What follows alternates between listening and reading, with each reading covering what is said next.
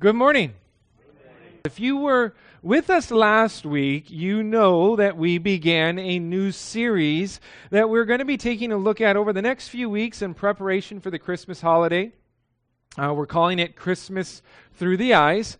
And the idea is for us to take a fresh look at Christmas this year from the perspective of different people and different people groups. Last week we took a look at Christmas through the eyes of a prophet.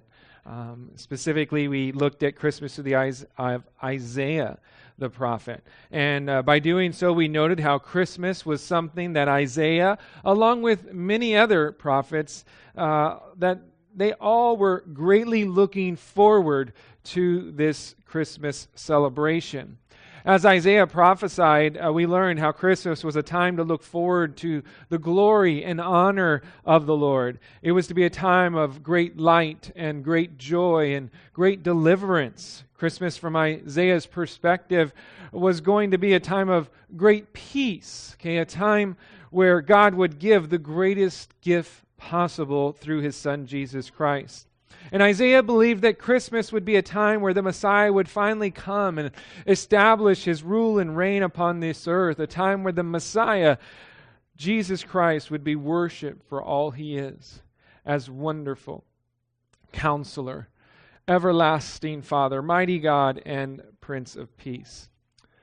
Well, this morning we continue our series by choosing a different group of people to look at Christmas through their eyes, through their perspective. And I hope to glean what we can from these different perspectives in hopes that it may stir in us a renewed sense of awe and wonder and excitement as we cover the details surrounding our Savior's birth. This morning we're going to look at Christmas through the eyes of the shepherds. Okay? And the title of our study this morning is going to be The Long-Awaited King. Okay, the long-awaited King. Our text this morning is going to be Luke chapter 2, verses 8 through 20. And so if you have your Bible with you this morning, why don't you go ahead and make your way to chapter 2 of the Gospel of Luke. Okay, and then as is our custom, once you've found your place, I'm going to ask you to rise to your feet in honor of God and His Word. I'm going to be reading from the New King James Version of the Bible. If you're reading from a different version, I do want to encourage you to do your best to follow along. Our text picks up with Luke describing the scene there out in the fields that night that Christ was born. Take a look at verse 8. It says, "Now there were in the same country shepherds living out in the fields, keeping watch over their flock by night. And behold, an angel of the Lord stood before them, and the glory of the Lord shone around them, and they were greatly afraid. Then the angel said to them, 'Do not be afraid, for behold, I bring you good tidings of great joy, which will be to all people. For there is born to you this day in the city of David a Savior, who is Christ the Lord. And this will be the sign to you. You will find a babe wrapped in swaddling cloths, lying in a manger.'" Verse 13. "And suddenly there was with the angel a multitude of the heavenly host, praising God and saying, 'Glory to God in the highest, and on earth peace, goodwill toward men.' So it was, when the angels had gone away from them into heaven, that the shepherds said to one another, 'Let us now go to Bethlehem and see this thing that has come to pass, which the Lord has made known to us.' And they came with haste and found Mary and Joseph and the babe lying in a manger. Now when they had seen him, they made widely known the saying which was told them concerning this child. And all those who heard it marveled at those things which were told them by the shepherds.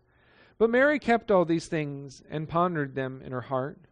Then the shepherds returned, glorifying and praising God for all the things they had heard and seen as it was told them."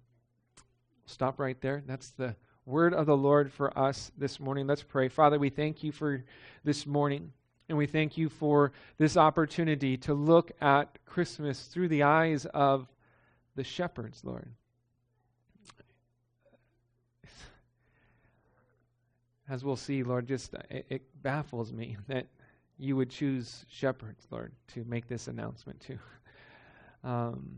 But Lord, we trust that there's a reason, there's a purpose, there's something that you want to tell us and show us through this. And so, Lord, I pray, give us ears to hear what your Spirit desires to say to us, your church. And Lord, I pray that you would give to each and every one of us a genuine anticipation and expectation that you will speak this morning.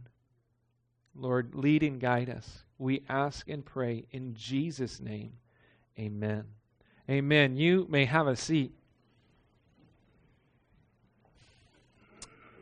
Last week, again, we looked at Christmas through the eyes of a prophet, and I told you how there were actually hundreds of prophecies dealing with the coming of Jesus Christ that had been foretold really ever since the beginning of time. The promise of Jesus' coming was first given in the book of Genesis, there in chapter 3, with what Bible scholars like to call the proto-evangelium. Okay, it's a fancy compound word that refers to the first good news. Okay, the first mention of the good news of a Savior to come and overthrow Satan. It's actually mentioned in Genesis chapter 3, verse 15.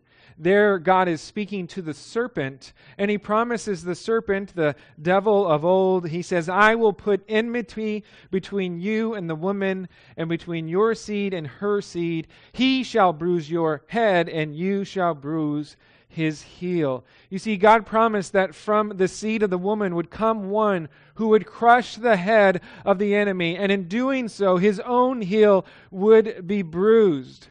Now we know that Jesus Christ's heels were driven into the cross of Calvary. But we also understand and know that there on the cross of Calvary, he dealt a death blow to the head of the enemy that he would never recover from.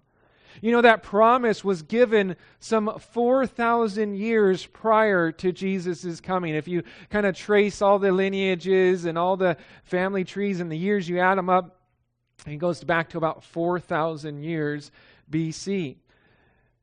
Abraham, you guys know Father Abraham, right? He was given a promise of the good news as well, that through him all the families of the earth shall be blessed. Genesis chapter 12, verse 3.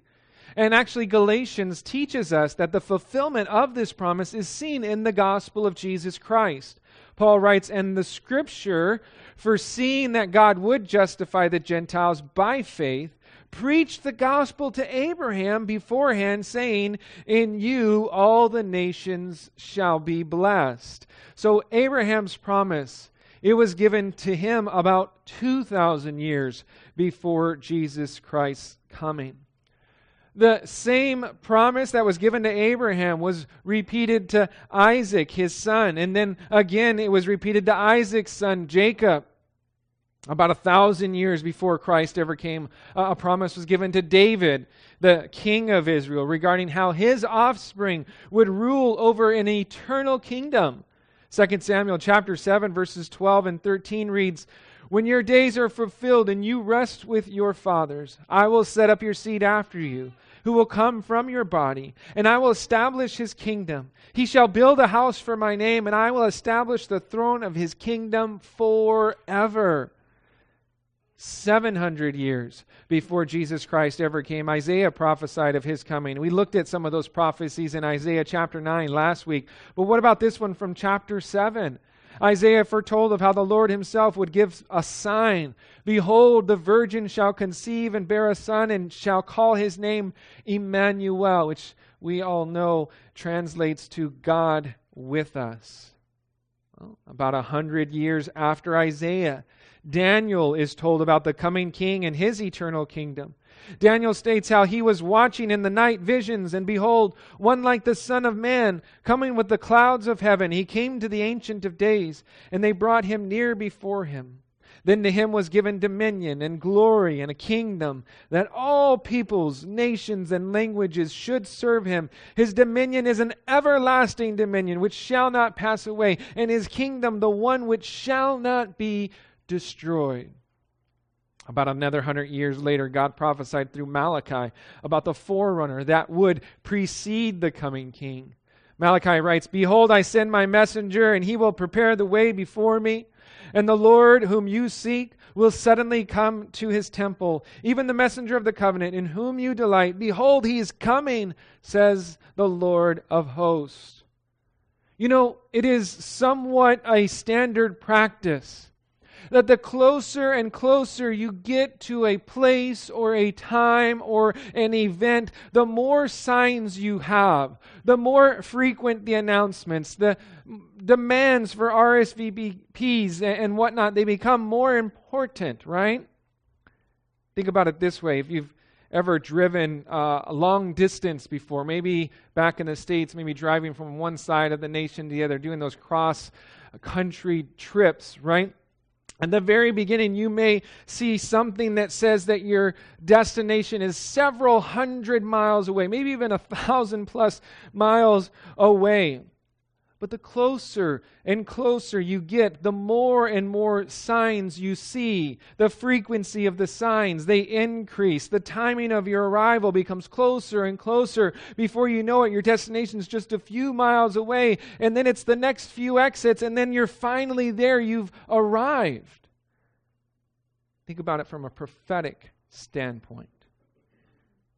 The prophecies about the coming king, about the Messiah, the Savior, they started some 4,000 years prior to Jesus ever coming into there in the Garden of Eden is when they started. Then about 2,000 years later, a promise is given to Abraham and his descendants. Another 1,000 years later, David arrives on scene and the signs are given, the promises are retold. Then comes the ministry of most of the Old Testament prophets. Jonah, Hosea, Isaiah, Micah, Jeremiah, Ezekiel, Zechariah, Malachi, they all had something to say about the coming king. From about the year 800 BC to 400 BC, all of these prophets were talking about the coming Messiah, the coming king. Could you imagine the anticipation, the build-up? Okay, the prophecies, they are coming closer and closer together. They're popping up a whole lot more frequently with each passing prophet. It was as if God was building up to this one great moment. Okay, this moment every Old Testament saint longed to see, the long-awaited time of the Messiah to come. Then you know what God did? He seemingly went silent for 400 years. You would think that after the ministry of the Old Testament prophets and all the buildup to the prophecies concerning the Messiah, that the perfect time to send him would be after the people returned from exile, right? They've learned their lesson. They've rebuilt the city of Jerusalem. They've rebuilt the temple. Things are going well for them. Man, this would be the great time to usher in your kingdom, God. Maximizing really on that anticipation and on that buildup of that moment. Instead of sending the Messiah at that time, God waited about 400 years before finally breaking his silence, and he did so by giving a message to Zacharias, the father of John the Baptist, a simple priest that served there in the temple. Zacharias was told that he would have a son and that his son would be the forerunner to the Messiah. Then word came to a poor young virgin named Mary.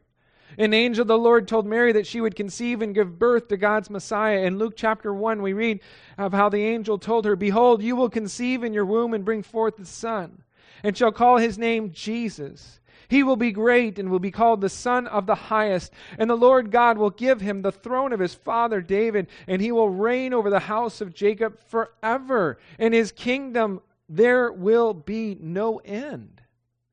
An angel also visited Joseph, the man to whom Mary was betrothed. Joseph was given a message in a dream about how that which had been conceived in Mary was of the Holy Spirit and how he would save his people from their sins. You know, as we read of these facts, these announcements to Zacharias and to Mary and to Joseph, I think sometimes we lose sight of the magnitude of these announcements. Okay? The moment that had been spoken of ever since the Garden of Eden for the last 4,000 years was finally about to come to pass. God was on the move. His Messiah was on his way. God is breaking his years of silence with a huge announcement. His Messiah's coming was at hand. Now the details of the birth and what it meant for Joseph and Mary. We're going to be looking at that later on in our continued series, okay? The first 7 verses of Luke chapter 2 detail some of the events leading up to the birth of Christ. But I really want to focus in upon what happened after the birth. God's foretold plan had come to fruition. His Messiah had been born. It was time to spread the word. Okay? The word that had began back in the garden, the promises that had been told and retold throughout the history of the Jews had finally come to pass. How would God make His Messiah's coming known? What would God do to make sure the whole world knew of this incredible gift He had given in sending His one and only begotten Son? Let's take a look at the opening of our text once again. Verse 8, it says, "Now there were in the same country shepherds living out in the fields, keeping watch over their flock by night." We'll stop right there. So how does God announce the biggest news ever to be shared to humankind? To whom does He bring this announcement? What was it, to the high priest who oversaw all the ministry there in the temple of Jerusalem? No, not him. In our minds, we think, bigger, right? It's got to be bigger than that. I mean, an announcement of this magnitude, it demands more pomp, the pomp and circumstance, right? Than just a simple figurehead that served at the temple, right? How about the king ruling over all Judea, King Herod? Was that who the Lord chose to reveal this news to? No, not him either. Bigger, we think, right? I mean, bigger, right? How about the emperor himself? The ruler of Rome, the political world as they knew it. Caesar Augustus. Yeah, we think, right? In our own minds we think, now we're getting somewhere. Now we're talking royalty. We're talking power. We're talking influence, okay? What better way to spread word across the whole world than to start at the very top with the leader of the known world at that time? You and I, okay? That's how we would probably think this through. Okay? If we had a big announcement to make, if the long-awaited king had finally arrived, it was our responsibility to spread the word, well, we would want to pull out all the stops. We'd look for the biggest stage, the biggest, most powerful and influential audience, and we'd probably have a marketing team helping us put together all the fine details of how to make this the biggest thing to ever hit the newsreels, right? We would flood social media, we would hashtag the Messiah's here, whatever it may be. That's how we would do it. But that's not how God operated. That isn't how God made known the birth of His Son. God didn't send His angel to Caesar to let him know that the world would soon be under new management. He didn't send word to Herod or to the high priest. God chose to make the first public announcement of His Son's birth and the arrival of the Messiah to a group of shepherds. Okay? The very first people to have it announced to them about this long-awaited king, the Messiah's entrance into the world, were a group of shepherds sleeping out in the fields while watching over their flocks at night. We need to understand the magnitude of what that is transpiring here, okay? It baffles my mind to consider that of all the people in the world at that time, that God chose to announce the coming of His Son to a group of shepherds. The greatest event in history had just occurred. The Messiah had been born. For ages, the Jews had been waiting for this moment. And when it finally happened, the announcement came to a group of humble shepherds. I think that's amazing. Okay? And I think it begs the question, what does this tell us? Why would God choose to reveal the greatest news ever told to a group of shepherds? You see, shepherds, they were not considered by most to be a well-respected occupation. Among occupations, shepherding had a lowly place. Oftentimes they were seen as outcasts because of their work with livestock, their daily contact with dirty, smelly sheep, okay, and their manure, their blood from cuts and scrapes, their stench that would be upon them after spending numerous nights in the outdoors. They would be considered unclean, unfit for joining the rest of God's people in worship at the temple. And there are even rabbinical accounts of how shepherds were not to be trusted, how they were often considered thieves for allowing their sheep to come and graze in other people's fields. Later on, in fact, in the first century, they were even forbidden from giving testimony on the account that most people saw them as liars and untrustworthy. This intrigues me because throughout the Old Testament, we hear of a number of references to shepherding, and we see them often portrayed in a positive light. Right? We think of David. He was the shepherd king, right? He was out tending to his father's sheep when Samuel came to anoint him. Even the Lord himself is likened to a shepherd that feeds and cares for and protects his flocks. Whatever happened, through the years, the state of shepherds and their occupation, it became more and more despised by the general public. And so it makes God's choosing of them all the more intriguing. Why shepherds? I think, at least in part, we have an answer in the message that's declared to them by the angel. Let's look again at verses 9 through 12. It says, "And behold, an angel of the Lord stood before them, and the glory of the Lord shone around them, and they were greatly afraid. Then the angel said to them, 'Do not be afraid, for behold, I bring you good tidings of great joy, which will be to all people. For there is born to you this day in the city of David a Savior, who is Christ the Lord. And this will be the sign to you. You will find a babe wrapped in swaddling cloths, lying in a manger.'" We'll stop right there. Imagine yourself in the scene. Okay, you're there. At night, all of a sudden, in the middle of the night, while these shepherds were watching over their flocks, an angel appeared before them, along with the glory of the Lord that shone all around them. God was giving to the shepherds a revelation like no other. What an amazing sight, I'm sure. One that obviously startled the shepherds and caught them by surprise, something that caused them great fear and terror as they had no idea what was going on. Then the angel spoke to them, saying, "Do not be afraid. For behold, I bring you good tidings of great joy, which will be to all people. For there is born to you this day in the city of David a Savior, who is Christ the Lord." Church family, this message from the angel is very important. We need to understand and grasp, okay? I believe it sheds light onto the reason why God chose these shepherds as the ones to first hear of the birth of his Son. And so let's break down this message for the shepherds and see what it tells us about Christmas. Starting off, we'll look at the words good tidings. Okay, the words good tidings, they're the same words in the Greek that are later used in the New Testament for telling the good news or preaching the gospel. It's the same exact words in the Greek. You see, this is what is happening here.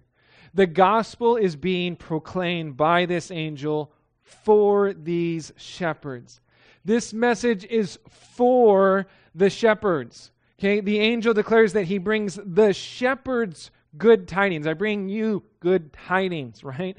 The angel declares that Jesus was born to them this day. We see here that this message, it was shared with the shepherds because the message of the gospel was for the shepherds and people like them. The lowly, the outcast, the unclean, those who didn't have much to offer. The gospel wasn't presented to the high and mighty in the religious temple. Okay, it wasn't given to the rich and powerful, the kings and dignitaries. It wasn't given to an exclusive crowd. It was given to the lowly, to the poor, to the despised, to the rejected, to the ones who needed it most. But note with me that it wasn't given solely to the shepherds. For the angel does declare that these good tidings will be to all people. For males and females, for the rich and the poor, for the powerful, for the weak, for the smart, for the base, for the Jews and for the Gentiles, for the Americans and for the Japanese. He doesn't say that in the Bible, but we can infer that, okay? The gospel is to all people, and it is for all people. From the perspective of the shepherds, the birth of Christ, it shows us that the gospel message is made available to each and every person. We all need to receive the message of the gospel. And what exactly is the gospel? Well, look at what the angel said. Okay, this is what the angel said. He says, "There is born to you this day in the city of David a Savior who is Christ the Lord." 3 different titles of Jesus are referenced in this proclamation of glad tidings and the good news. The good tidings declare that Jesus is Savior. Jesus Christ has come to save us.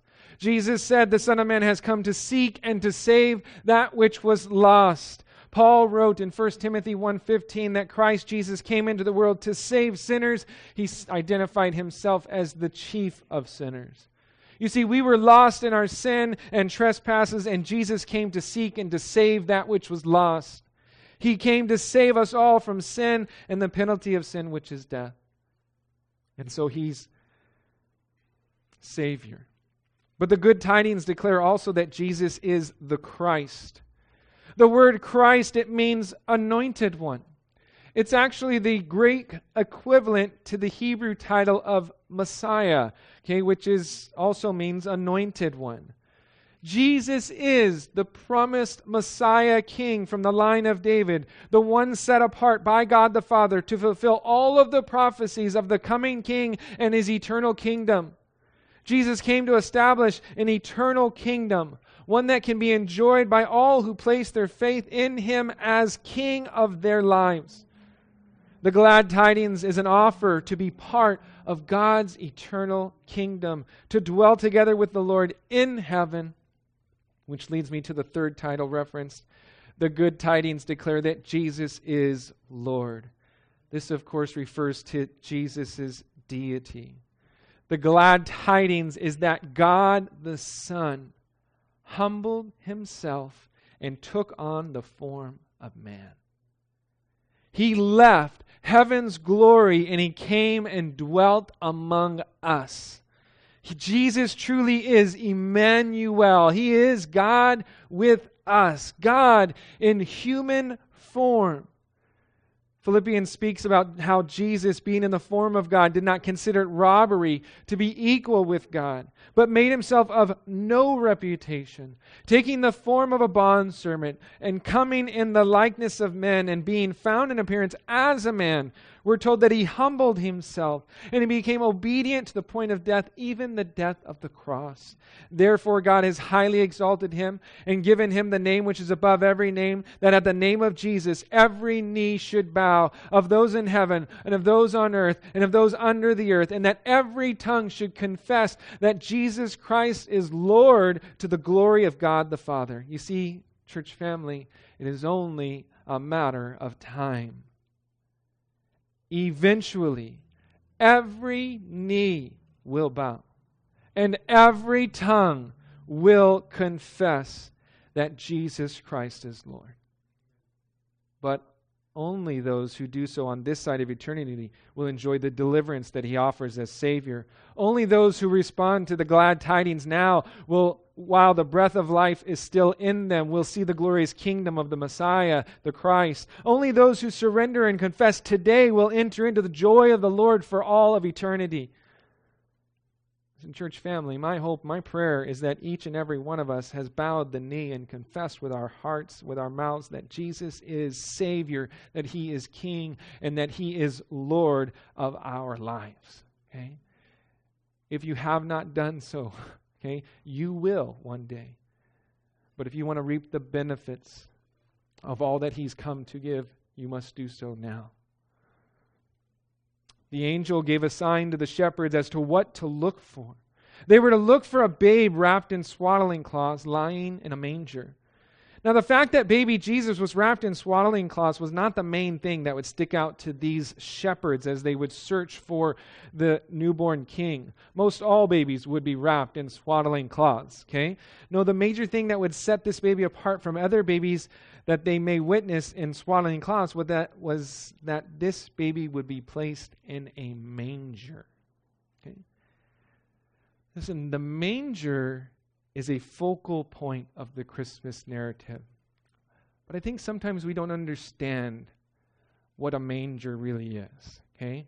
In our nativity sets, they usually look like a nice little wooden crib, and it's got nice, clean hay in there. It's all, pretty. Okay? That's not what it looked like. Okay? The angel just talked about glad tidings, great joy, and the Savior, the appearing of the Christ, the Messiah, the one they had been waiting for, and he's going to be found in a manger. Guys, a manger is a feeding trough.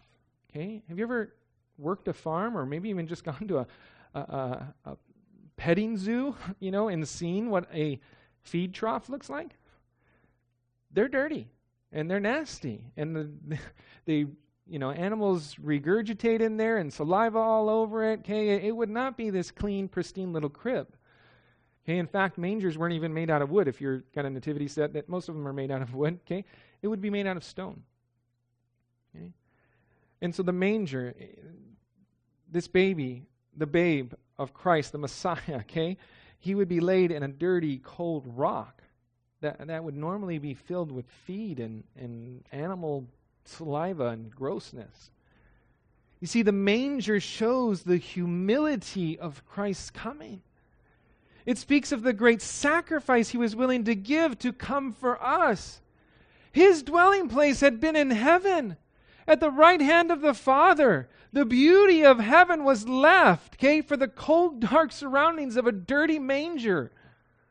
2 Corinthians chapter 8, verse 9 describes part of this sacrifice. For you know the grace of our Lord Jesus Christ, that though he was rich, yet for your sakes he became poor, that you, through his poverty, might become rich. It was all done for you. It was all done for me, for us. Okay, the Christ, the Son of God, gave up his riches. He gave up his place in heaven, becoming poor for us, that through his sacrifice we might be made rich, that we might have the hope of dwelling in heaven with the Father as he once did. We have to understand the humility of his coming. Verse 13, it says, and suddenly there was with the angel a multitude of the heavenly hosts praising God and saying, glory to God in the highest, and on earth peace, goodwill toward men. We'll stop right there real quick. After the angel had declared his glad tidings, a heavenly host of angels appeared praising God. A recital of all the angelic host was put forth there for those shepherds. And they sang, glory to God in the highest, and on earth peace, goodwill toward men. The angels, they praised God for what just took place. They know the significance of what has taken place. The work of salvation is at hand. The whole purpose of the plan of salvation is glory to God. Okay? The recital for the shepherds, it reminds us once again that Christmas is to be a time where we give glory and honor to the Lord. I made this point last week, but it's worth repeating because it's so important. This Christmas, I hope you will take the time to glorify the Lord in all of your various celebrations and all of your activities. We must give glory to where glory is due. And none deserve more glory than God for his plan of salvation, for the giving of his Son for us. Well, not only did they give glory to the Lord, but they also spoke about peace on earth. You see, the Pax Romana wasn't what people needed. The absence of war was not the kind of peace that man needed. Even the pagans of the first century world knew the peace offered by Rome was insufficient. The Stoic philosopher Epictetus said, while the emperor may give peace from war on land and sea, he is unable to give peace from passion, grief, and envy. He cannot give peace of heart for which man yearns, more than even for outward peace. You see, man needed way more than simply outward peace. Okay? They needed peace with God. And that is what Jesus Christ offers freely to us, to give us peace with God. Isaiah speaks of the sacrifice of Christ and how it was through the cross that our peace was obtained by Christ. Isaiah declares, "But he was wounded for our transgressions. He was bruised for our iniquities. The chastisement for our peace was upon him, and by his stripes we are healed."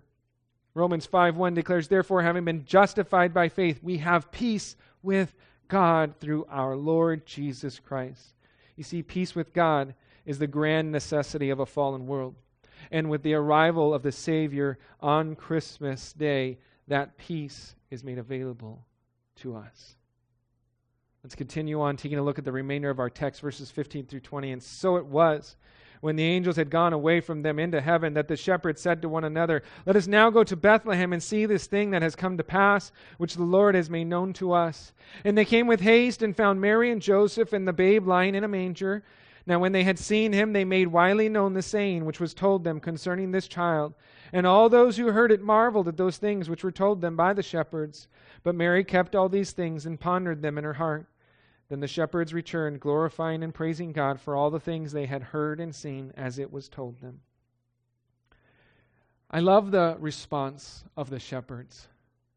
And I believe it is something that all believers should take notice of and look to emulate. You see, the shepherds, they teach us some important lessons based upon their response. And I want to highlight them here for us this morning. I want you to observe with me here that after hearing the heavenly messengers, they acted upon the knowledge that was shared with them. They received the word and then acted upon it. Okay? That is an example that we need to follow. Okay, when the Lord gives us a message, we need to be faithful to act upon it.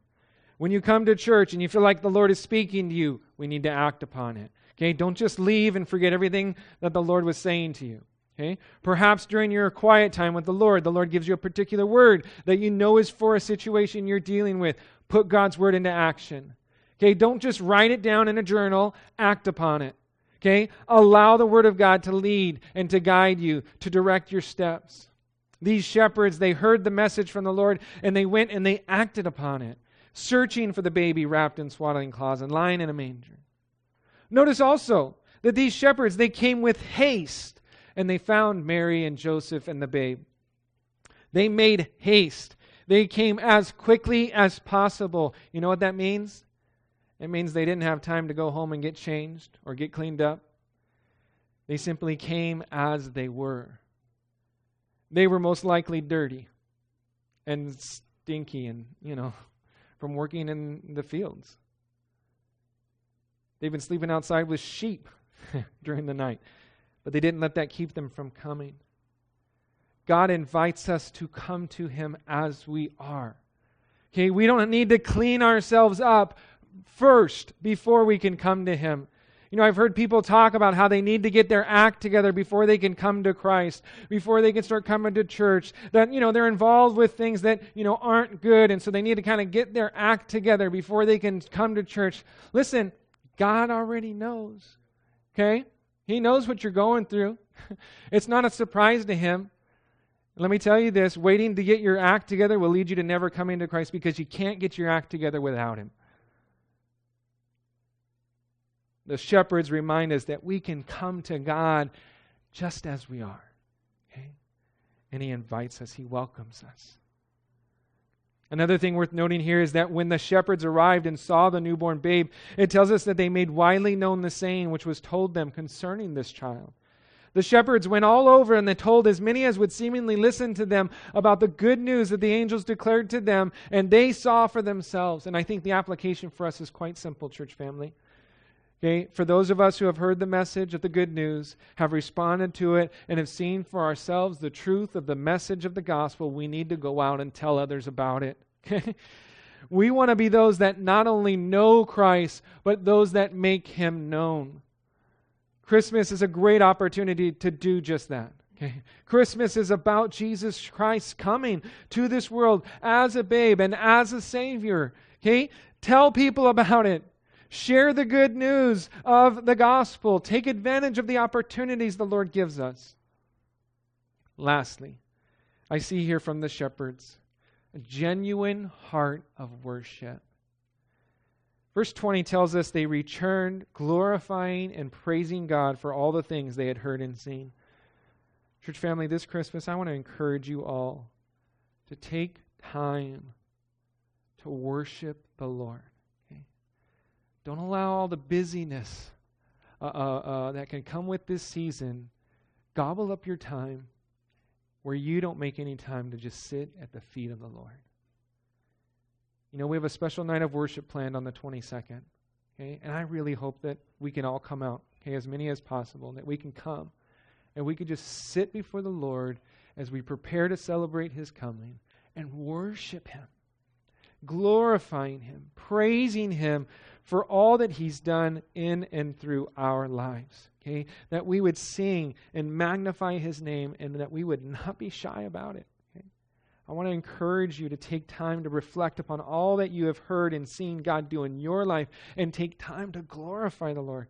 Take time to praise Him. Worship the Lord as these shepherds did. Christmas through the eyes of the shepherds. What do we learn? Well, we saw in the revelation to the shepherds that the gospel is to all people and for all people. That Jesus is Savior, Christ, and Lord. And that Jesus' coming was a beautiful picture of His humility. We saw in the recital for the shepherds that we are to give glory and honor to the Lord for sending Jesus, and that peace with God is offered through faith in Jesus. And lastly, we saw in the response of the shepherds a number of lessons that we are to act upon the Word of God, that we can come to Jesus as we are, that we are to go and tell others of all Jesus has done, that we ought to worship Jesus for all He has done. And my hope is that as we consider Christmas through the eyes of the shepherds, that we would take these truths and apply them to our lives, not just during Christmas, but all the year round. Amen? Amen. Let's pray. Father, we thank You for Your word, and we thank You for the gift of Your Son, Jesus Christ, and we thank You for the example of these shepherds, this opportunity to look at the events that unfolded through their eyes and through their perspective. Lord, we thank You that Your gospel message is to all people, and it is for all people. Lord, You came and You made the greatest announcement ever to a group of lowly shepherds just to prove and to show that this message was for all of us. And so, Lord, I pray that we would receive this message, Lord, that we would act upon it. We would be like the shepherds, Lord, that we would worship You, that we would tell others about You, Lord, that we would come to You as we are. Lord, and we would do so in haste, Lord, just coming, knowing that You will receive us as we are. And Lord, I just pray that if there's anybody here, Lord, that has yet to bow the knee, to confess with their tongue Christ as Savior, as Lord and King, Lord, I pray that they would do so this morning, that today would be the day of salvation for them. Lord, I pray that You would lead and guide them. Lord, we thank You that the message of the long-awaited King, the Messiah, is a message that we can receive simply by faith. Thank You that You've made it so simple. Lord, You did all the work that was required. We thank You for all that You've done. And we pray, Lord, that we would honor You in this Christmas season, that we would glorify You in all we say and do. We ask this all in Jesus' name. Amen. Amen.